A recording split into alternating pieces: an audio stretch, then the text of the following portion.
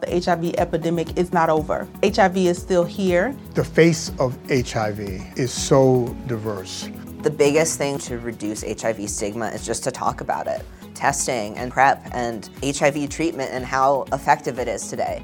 Undetectable equals untransmittable. Whether you're positive or negative, there's not a wrong door. Whether it's testing or whether it's treatment, do it for you, Montgomery County.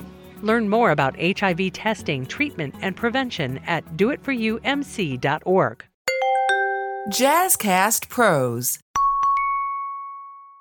I don't recall seeing any masses of Black people marching in the streets saying, we want the liquor store, and we want the McDonald's, and we want the Popeyes.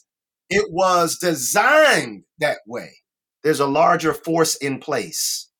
It can't just be coincidence that Buffalo has this preponderance of liquor stores in Baltimore too, and Gary, Indiana, and it was designed that way.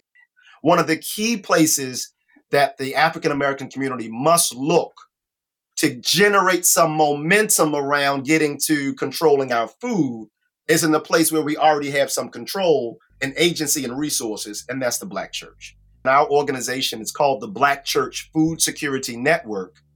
We just work to organize and mobilize what we already have in our hand to start changing and transforming food environments in our local communities.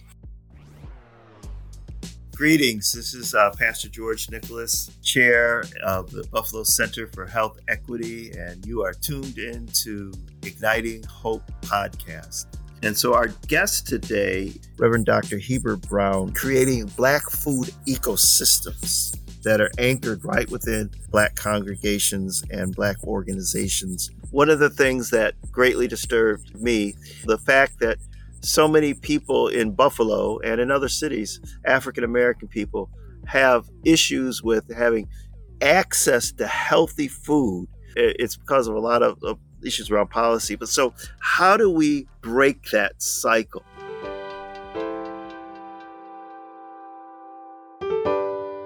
Hello, this is Pastor George Nicholas, and you're tuned in to the Igniting Hope podcast. We're so glad that you've taken the time to join us. And, I'm the chair of the Buffalo Center for Health Equity, and we're just coming off of our fifth annual Igniting Hope conference. And if you want to have more information or see some of the speakers and things that went on at the Igniting Hope conference, go onto our website, buffalohealthequity.org, buffalohealthequity.org. And that will point you to a lot of information, some of our past podcasts, and anything that you want to know about our work around health equity. And if you want to reach out to us and figure out how you can get involved in this battle, this movement, bring health equity for all in Western New York, go on to buffalohealthequity.org. Now, if you had the opportunity to be with us for our Igniting Hope conference, advocating in a new reality, breaking barriers, maintaining resilience, and reconstructing a community of care. One of the things that happened, just the tragic act of violence that was perpetrated against our people on May 14th, it created a sense of instability, or increased the sense of instability of access to food, because this top supermarket was one of the few venues that we had to serve our community. And so one of our speakers at our event, Reverend Dr. Heber Brown III, and was a pastor at Pleasant Hope Baptist Church in Baltimore. And from then the Lord moved him to found the Black Church Food Security Network, which advances food security and food sovereignty by creating Black food ecosystems that are anchored right within Black congregations and Black organizations. And so I want to welcome Dr. Brown into our conversation now. And Dr. Brown, welcome. And I want you to share a little bit about your experience. You came into our city and didn't just hang out in your hotel room, but you ventured out into the highways and the byways, and just kind of share with the folks your experience, and then we'll talk a little bit about your work. Sure. Well, thank you so much, Pastor George, for allowing me to come and be a part of this conversation today. And thank you as well for the part you played in helping me to get to Buffalo. It was my very first time there. And yeah, my experience in Buffalo was beautiful. I mean, Buffalo's a beautiful place. And in many ways, it reminds me of Baltimore. That's where I am. And since I came back home and shared with people that I was in Buffalo, I've heard people talk about how Buffalo and Baltimore are in many respects sister cities and very similar in their histories and the character of the city. So it felt very familiar. And as you alluded to, yeah, I decided, let me get out of this hotel room. I want to walk around. I want to see Buffalo for real. So I walked from downtown to the Tops grocery store and to other places around the city of Buffalo, and just was inspired, was moved deeply by what I saw. I will say I was also energized because of the great work that you all are already doing there and the ways in which that I see uh, potential collaboration points, partnership points to even take things to another whole level, just riding the momentum of what you all are already doing. And so it was a great experience. I love the fact that it was a quick flight to Buffalo, and that the communities there there was a whole lot of pride in local communities. And so what's the community fruit There's the Fruit Belt and Cold Springs. There's just a yeah. number of communities, and each one of those communities, it's kind of interesting. Sometimes when they label the east side of Buffalo and Black community, they think it's kind of monolithic. But each community, the Fruit Belt, Ken Bailey, Cold Springs, Hamlin Park, all these communities have their own kind of distinct histories and distinct characters. And there was so much pride. People took, from those I heard from or talked to, they take pride in their community in very much, very similar ways to here in Baltimore. Yes, we have Baltimore pride, but also it's like, I'm from this community, I'm from that community. So it was great to see that in Buffalo. And so how do we capitalize on that sense of pride and moving that pride into empowerment, to having access to healthy food? How do we break that cycle, right? How do we get ourselves in a position where we're no longer begging systems and people and individuals and institutions that through their historical and present practice have demonstrated, no proclivity to care for us. So how do we care for ourselves? Sure. And I love how you describe the lack of control, that as uncomfortable as it can be to face this, we must face the reality that we do not have control, or we do not have a majority stake when it comes to the ownership of our own food environment. We cannot feed ourselves. And I got to say, it's very uncomfortable for me to say. I'm looking at, you're very accomplished. We both have degrees. We've spoken around the world. We have in our community, we have millionaires and a few billionaires and CEOs of companies. We still cannot feed ourselves en masse. And I think facing that ugly truth is very important first step. So if we do not have control when it comes to our food environment, one of the things that I began to think about years ago was, okay, we don't have control when it comes to food. Where do we have control? Where do we have agency? Where do we have a greater degree of autonomy? Where have we shown the muscles to create, not only ideate, but then create and execute and manage systems and institutions? And this preacher's kid, third generation preacher's kid, I said, what's the church? The place from the earliest depictions of Black people with power for me were seen at the church. That's where I saw deacons managing praise and worship, or they called it devotions back in the day.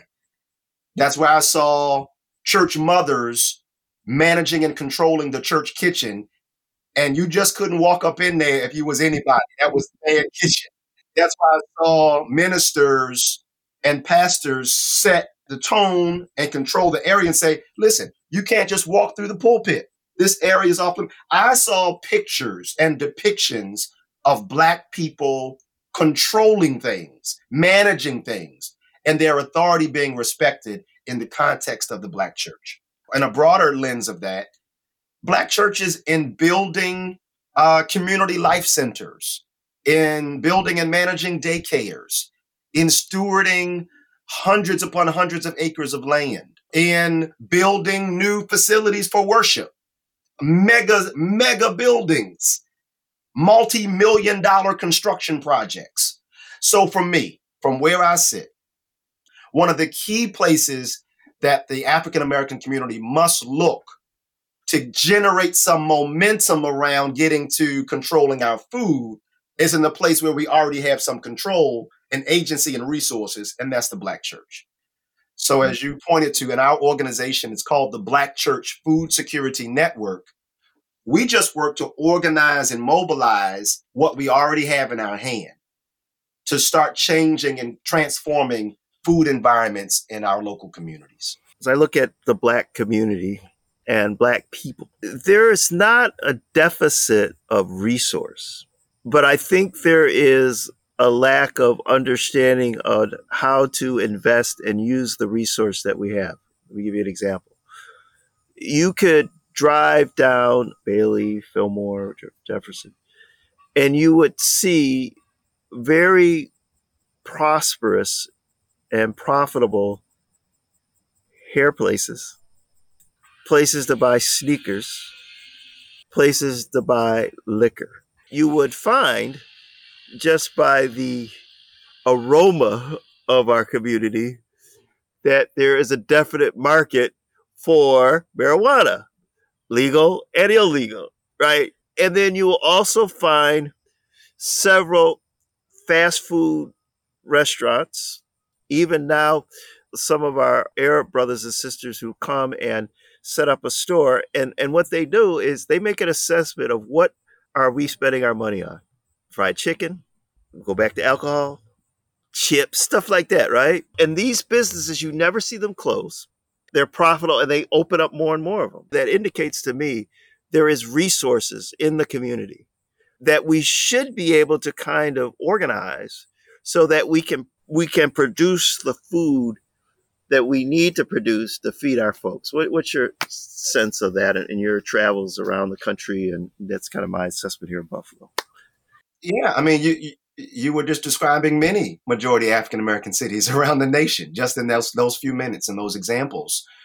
And I think you're right. You can come to Baltimore and see that. Liquor stores, corner stores, you can see the same thing, which lets me know there's a larger force in place. It can't just be coincidence that Buffalo has this preponderance of liquor stores in Baltimore too, and Gary, Indiana, and like, it's not coincidence that McDonald's is right across from the Popeyes in the same community where cholesterol, high blood pressure, and all, like, I don't recall seeing any masses of Black people marching in the street saying, we want the liquor store, and we want the McDonald's, and we want the Popeyes. It was designed that way. And when we recognize the intentionality of the design, then it helps us to see, wait a minute, we've been bamboozled. Wait, hold up. There's something more sinister at play above our heads is going on right now. And so I think I love when, and we do this here in some of our churches, and we're trying to encourage more churches to do it, when there are reading clubs, book clubs, study groups to really unpack how we got here. Because I see all these liquor stores, Black people put that there. No, we didn't. We don't own none of them. And like you said, I love the way you said it, Pastor George. Even in the midst of the pandemic, the liquor stores didn't stop rolling in our community. Other things shut down. That truck was still pulling up, unloading liquor in that store. And so I think one of the things that we need to do is to really create spaces to do some deep study, reflection, and analysis. We got to see not only how things got to how they are right now, but also in what ways are we complicit in sustaining the current arrangement of things in our community. And that's a difficult conversation too, that we're helping to keep things going in this way in our community. And until we do that study and until we see where our nails have dirt under them when it comes to how things are set up. And I'll add one more. And until we start to see examples of something better and different and imagine that for ourselves, then we'll just stay on the merry-go-round of lamenting the reality, but not organizing in enough mass to really begin to transform it. So in the spiritual context too, and you triggered something in me when you said that there are things that are happening above our heads. There's a connection between disease and what we do to feed our bodies and sickness and what have you. And there has been some intentionality to have us as African Americans not have the capacity to feed ourselves, or when we do feed ourselves, we don't feed ourselves healthy things. And as you said, there are things above our head. However, that which is above our head is not at the top floor. And so I think sometimes we, in our seasons of lament, we focus our attention on what's going on above our head, but not at what's at the top. And so if we can get ourselves and redirect our energies and our focus on that which controls and the things that have given us life and given us things to sustain our lives, and follow that and to trust that, I think we can find our way to true peace and prosperity and good health. You know, I struggle at times because I come out of a theological understanding that's more grounded in liberation theology and the social gospel, guided more by, you know, the Samuel Proctors and Howard Thurmans and Martin Luther Kings and some of the current theologians like O'Barry Hendrickson and, you know, James Cone and all these others.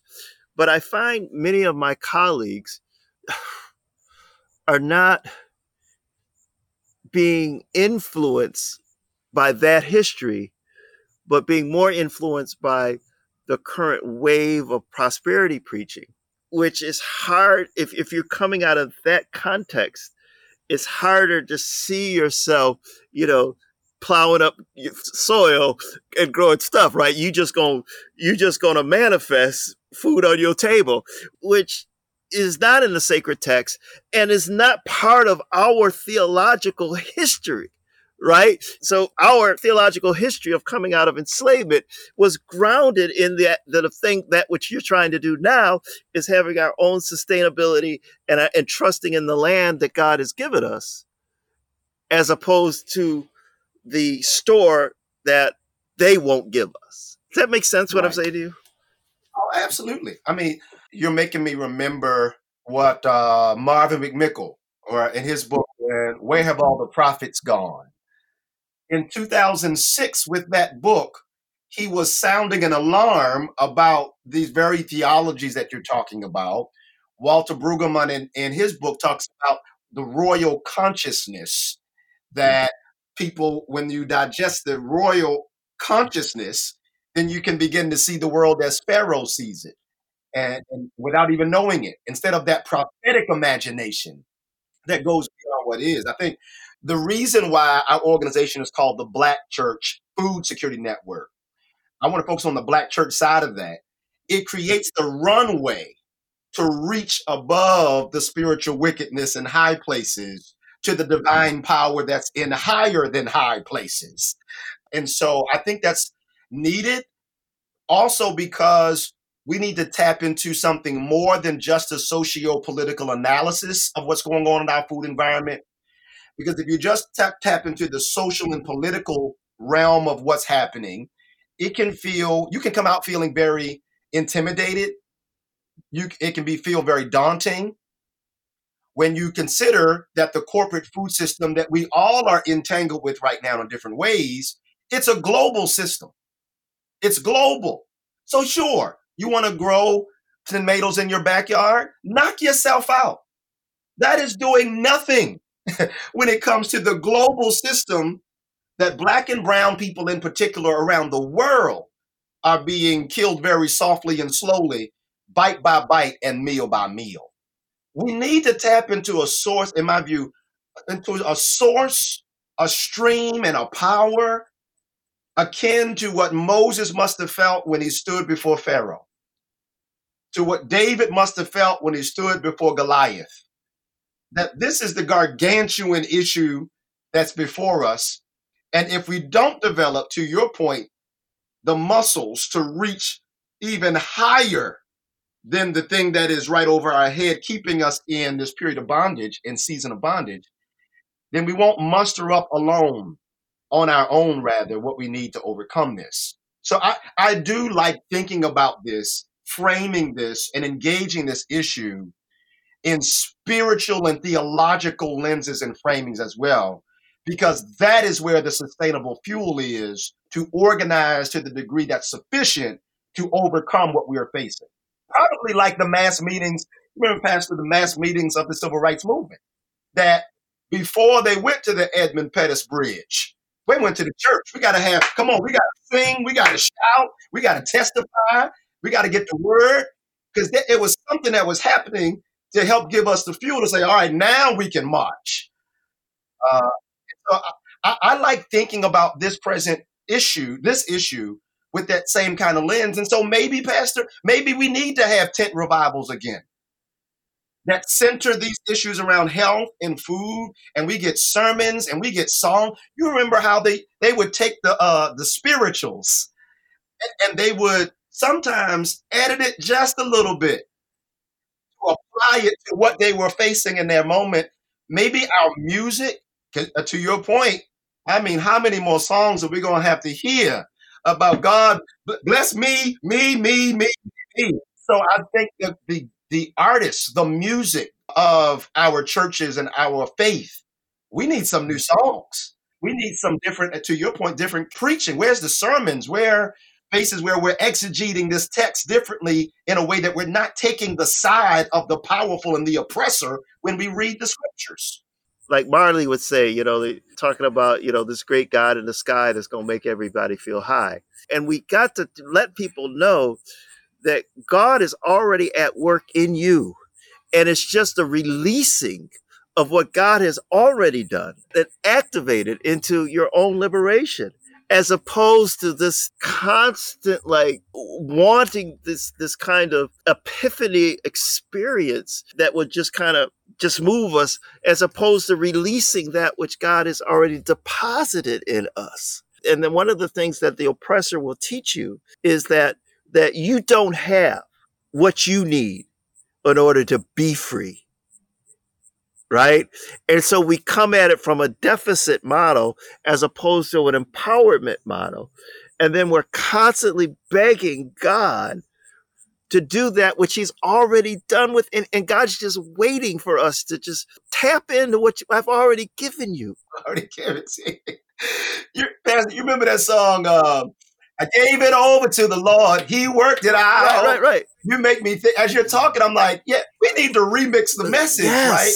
What if the song changes to how you're going to pay your rent, organize all your money spent, organize, instead of this kind of God, you work it out.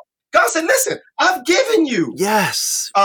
In Exodus chapter 4, when Moses is about to go confront Pharaoh, one of my favorite passages, when God says to Moses has every excuse in the world as to why he can't do it. God says to Moses, what do you have in your hand? That's right.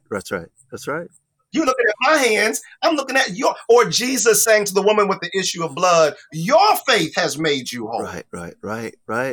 Because you're so right. Now, here's my question to you, Pastor. Where are because I'm thinking about how do we program, how do we create spaces to systematize this kind of conversation within the machinery, for lack of a better word, the machinery of the church? So I think about Sunday school program, VBS, summer camp.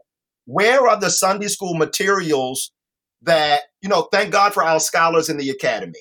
But as local pastors, we need resources and tools for the discipleship program, the Sunday school program, the senior Bible study. Where are the resources that can help cultivate this kind of theological thinking that would even position us to attack something like food insecurity and food apartheid? Have you seen? No, we got to write it. We got to write it. Okay. I mean, there's a reason the Lord gave us the opportunity to get all these degrees. I got more degrees than I need, right?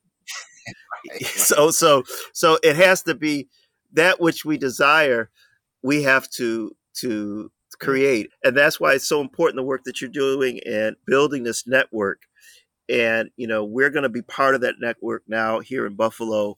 And I think one of the things that we have to do, and I know this is, something that I've kind of come to a recent understanding, is when we reach out to our brothers and sisters in leadership, we got to invest in those who kind of get it right away and grow them. Yeah. And then maybe spend a little less time trying to convince some folks that just don't see the vision right away. And they'll That's right. eventually see it. You always have folks that will sit back and see if this is going to work. That's right. Right. And then there are others that are more adventurous and say, hey, yeah, let me go on this thing. And sometimes we neglect the person that signed up enthusiastically. Let's get going. Let my little bit of church here with my 20 members, we ready to go. But we over here try to convince Bishop so-and-so to get his 2,000 member church involved. And they're just not really interested in it right now, right? And we lead this person over here. Oh, we gonna get to you. We know you came to all the meetings. You said you wanted to do it. We gonna get to you, but we gotta get this person over here, right? So we have to shift a little bit in terms of being committed to the committed and whatever skills that and knowledge that we have to really get those who are willing and pour into them, not to neglecting others that maybe don't get it right away, and keep the door of conversation and dialogue open to them. That's right. But we got to be able to get that work done. Does that make sense? Oh, yeah. That's one of the things I learned, to be honest. When we first launched this organization in 2015, and even in the immediate years after that, I thought that the goal should be go to the big influential bishops and denomination leaders. And then if you could just get them, then they'll get the rank and file locked in. That's what I thought. And I admit I was wrong. Because when I began to encounter, to your point, the storefronts with 25 members who was like, hey, we are all in, let's do it. The number of those churches started to add up faster than the mega ministries, and they had all of that. Fine, praise God for it. But it wasn't them. And in fact, to this day, we have 190 churches in the network. And most of the churches are really the average size of a congregation in the United States. So somewhere between 200, 3, on the high end, 5. That's the most. And many 50 member, 75 member churches. And what I have learned is it's those churches that tend to have deeper connection and roots in the local community. They are less likely to be commuter churches because there's 25 of them. That's right here. And so that degree of connection to the local community is very valuable when you're trying to do the kind of organizing that we're talking about with food and health.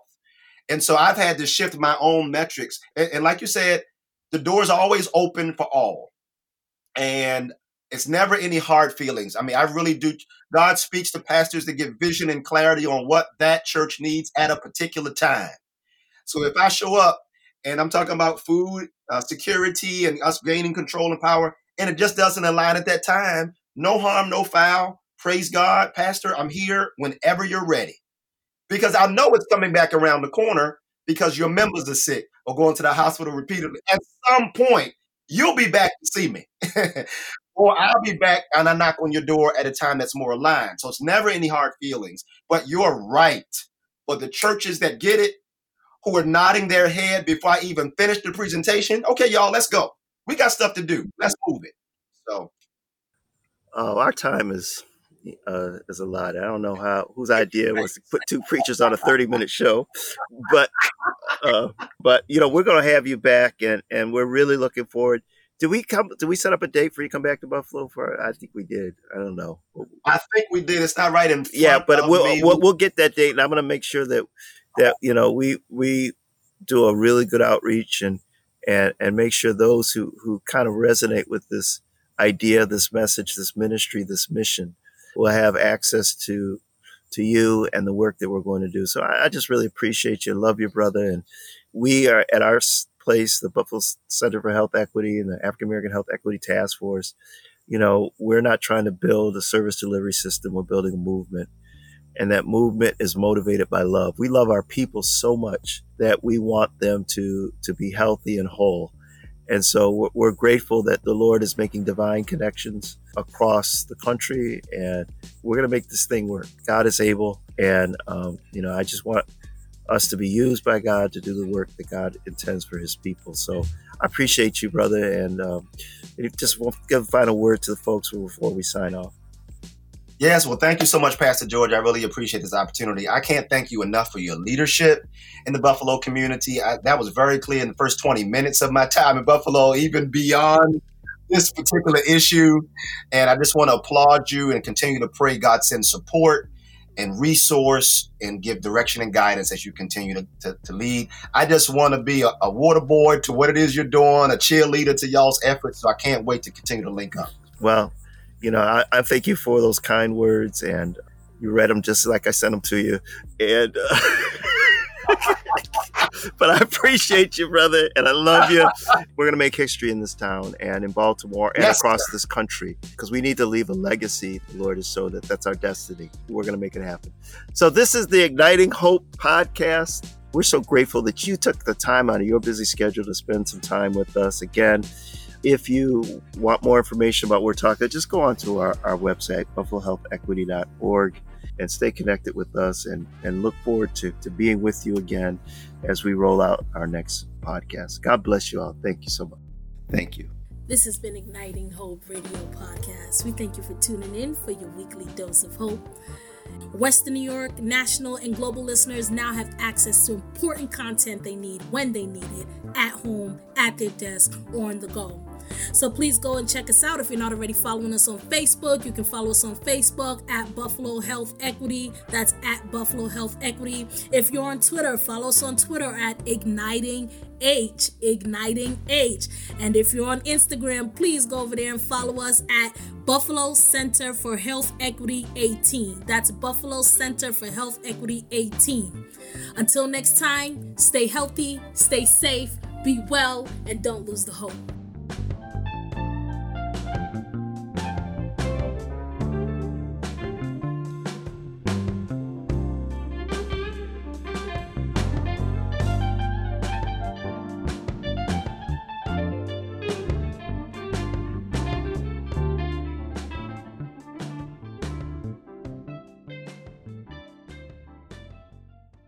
You can live a long, healthy life if you're HIV positive.